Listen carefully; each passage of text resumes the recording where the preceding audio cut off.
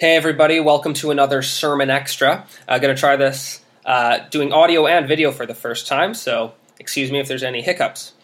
This is coming after 1 Kings chapter 4, where we looked at just the various ways Solomon's wisdom is manifested. How it was manifested in the cabinet ministers he appointed in his country, in the way he even taxed the people.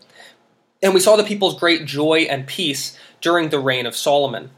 But I want to focus on the end of this passage, where we read of Solomon's wisdom in various fields. 1 Kings chapter 4:29 to the end says that God gave Solomon wisdom and understanding beyond measure, and breadth of mind like the sand of the seashore, so that Solomon's wisdom surpassed the wisdom of all the people of the east and all the wisdom of Egypt. For he was wiser than all other men, wiser than Ethan the Ezrahite, and Heman, Calcol, Darda, the sons of Mahol.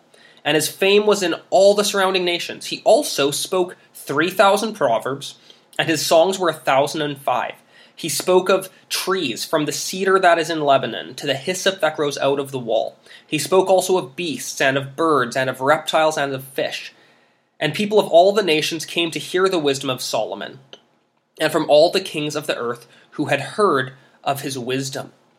And the point to be made, one of the points to be made in this, is where wisdom can be found. We often assume that wisdom is this exclusive, specific, spiritual quality.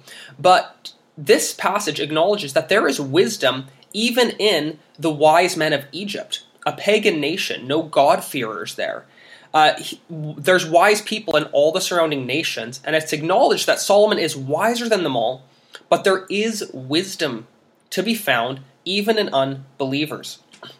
This is an important point because there is often a view that says that if information has come from anyone that's not a Christian, it's not really to be trusted. We shouldn't really take that sort of advice. But even if we take an example of, say, John Calvin, the great reformer, he greatly appreciated and learned from the philosophy of the Stoics, particularly people like Seneca. He really appreciated their works. He was willing to critique them. He thought they didn't have a right view of suffering and purpose, recognizing God as the source, but understood that they had a lot of good to offer. He critiques them just as he critiques the theologians of the medieval period for being too speculative, for looking at too minute of questions and foregoing godliness. Here's something from Calvin's commentary in the book of Titus on this note. He says, "We can infer that those persons are superstitious who do not venture to borrow anything from heathen authors." He says it's actually superstitious to say that you can't borrow anything from heathen authors. He says, "All truth is from God, and consequently, if wicked men have said anything that is true and just, we ought not to reject it, for it has come from God. Besides, all things are of God, and therefore, why should it not be lawful to dedicate to his glory everything that can properly be employed for such a purpose?" He says we can take what's discovered and understood in the world of the unbeliever, and we can redeem that for God's glory. People often call this plundering the Egyptians. If you remember, the people of Israel were to ask their Egyptian neighbors for articles of gold, silver, jewelry, and they took that with them, the things that were freely given. They took the beautiful things they had made, and God gave them to them for their own purposes. And so I think that we can make good and helpful use of various elements of even, say, personal development or self-improvement.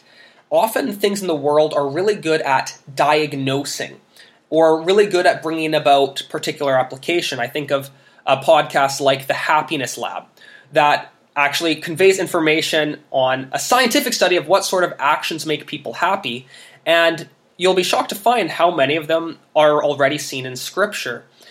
But it gives good ideas of practical application. So in that podcast, The Happiness Lab, they talk about the joy that comes from talking to strangers. And instead of being by yourself in silence, to actually just strike up small conversations with people. Or how to give charitably and altruistically in a way that is helpful, and ways of giving that are more effective than other ways of giving. Or you might even look at the practice of gratitude they talk about. We see that in scripturally, but they give helpful reminders of ways to build in gratitude into your daily routine. Or I think of even the minimalistic movement, which is really just a practice of contentment in eschewing of greed. And there's many things we can learn from even that movement of how to not let so much of our identity be built upon our stuff, but learn how to be content with less to pursue the things that really matter in life. These sorts of even secular movements can be easily redeemed and brought into a Christian worldview. And so Solomon taught us how we can find wisdom elsewhere. Also, a second thing I want to look at is the wisdom of the study of the material world. So we often think of wisdom as a philosophical trait, or we consider, say, spiritual or metaphysical things. But there's also wisdom found in the arts and sciences. And so this passage told us how Solomon had wisdom and understanding of the created order. He was a biologist. He studied trees and plants and animals. And he had great understanding of them. You read in the Proverbs of his study of how snakes move on a rock, or how the ants work together, or the badgers make their homes in the cliffs. All these different things. And to understand creation takes wisdom, it takes discernment to develop that deep sense of understanding. And when we are studying creation this way with wisdom, we are studying the works of God. It was talked about historically that God gave humanity two books to read, the book of nature and the book of scripture. And we read God differently in each of them, but they each speak of him. The created things speak of the Creator. I've heard it also said that on a natural plane, you could say that there are really only two subjects, science and history. Science is the study of what God has made. And we could include in here the laws of mathematics or the laws of logic. God created these things to be discovered by man. The depths of space, the depths of the ocean, all things cellular biology, things he has created, which when we study them, we are studying the works of God. But even the study of history is the study of what God has done, how he has providentially ordered the movement through time. And when we study history, we're studying how God in his wisdom has seen fit to have this world ordered. Those are the two great subjects in the book of nature. And if we were thinking of the book of special revelation in Scripture, the two great subjects there are theology and ethics. Or as the Westminster Larger Catechism would say, that we can split up all the teachings of Scripture into first, what we're to believe concerning God, and secondly, the duty God requires of man. Now, we often consider those the spiritual subjects, but studying the book of nature, when we study what God has made and what God has done, we are still studying God ultimately. And even though many in this world wouldn't acknowledge it, we can see through the eyes of faith that we are studying the creation God has made, not just nature, but creation, special creation, history, God's providence. And the thing is that often unbelievers read the book of nature better than we do, with a more accurate understanding of parts of history or aspects of science. And we can learn greatly from this, but when we bring the glasses of special revelation, the big difference here is that we see the purpose behind it. It's been said also that in the Middle Ages, what was really important in studying the world was what is called teleology. Or you could say that's the purpose for which something is made. The telos is the end. Why? It's the question why. And the question of why has been largely lost in science today. It's been replaced by questions of, well, what is it and how does it work?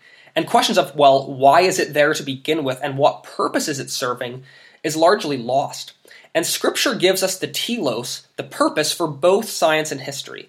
The purpose of science is to give glory to God and to be for the benefit and joy of man who's meant to steward it for the good of his neighbor.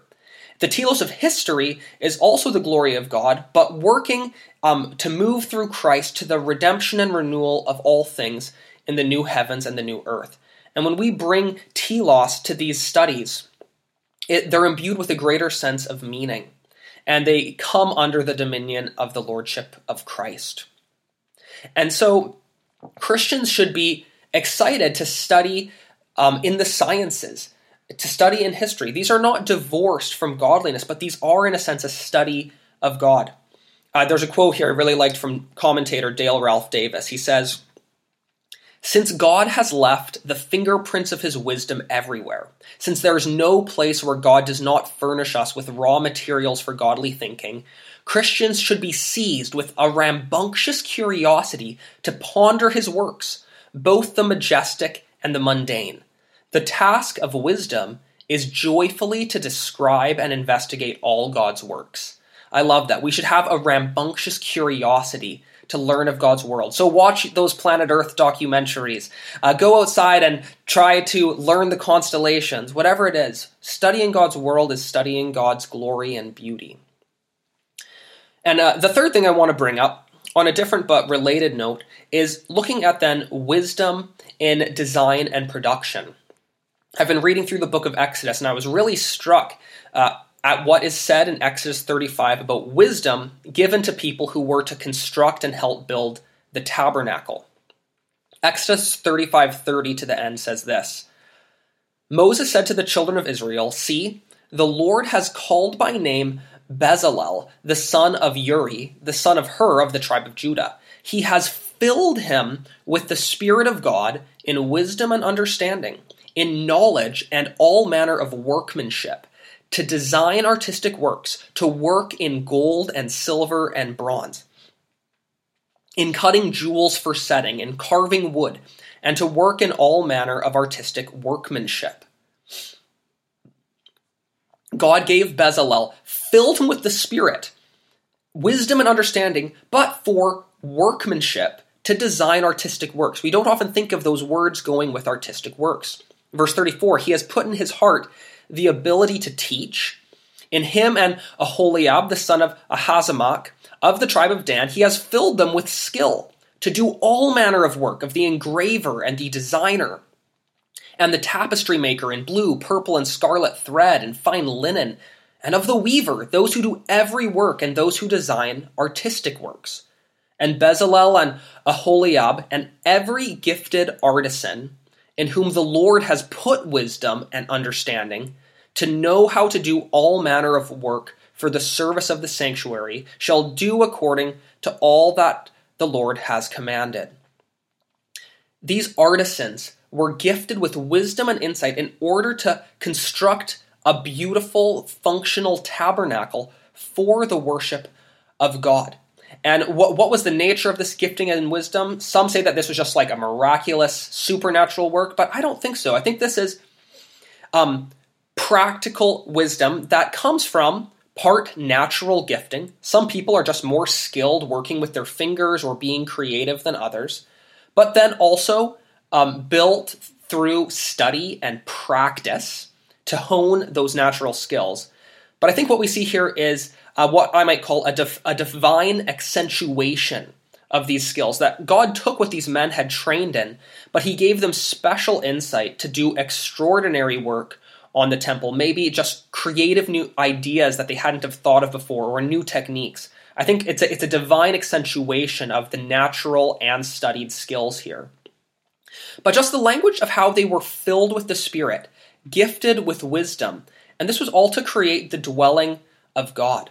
And so I think we do wrong when we disparage people in occupations of design or production, because we should be, if it was right to have this spiritual filling of wisdom to produce the dwelling of God, it is also, by the same measure, it's wise and good to seek after that wisdom and understanding of skill as we design and produce the dwellings of God's image bearers, God's people.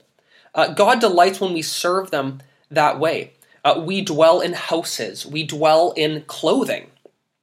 And so when God gifts people, either through natural talents or as they hone their skills to creatively design elements of housing and decor, or of clothing and fashion, and then people to produce it and actually construct these things, They are blessing God's image bearers with not just functional places to live, not just functional clothes to wear, but beauty. Because we are created to delight in beauty and enjoy being in beauty.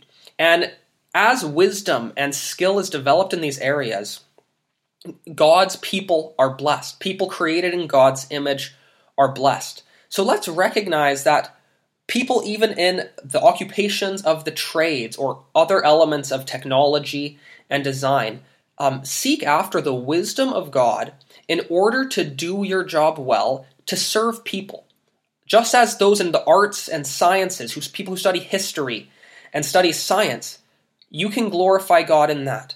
People in production and design glorify God in that. Or if you're in a more intellectual field like philosophy or psychology or even theology, these are all aspects of wisdom that God gives to people to be used for his glory. So seek after excellence and seek after the good of your neighbor.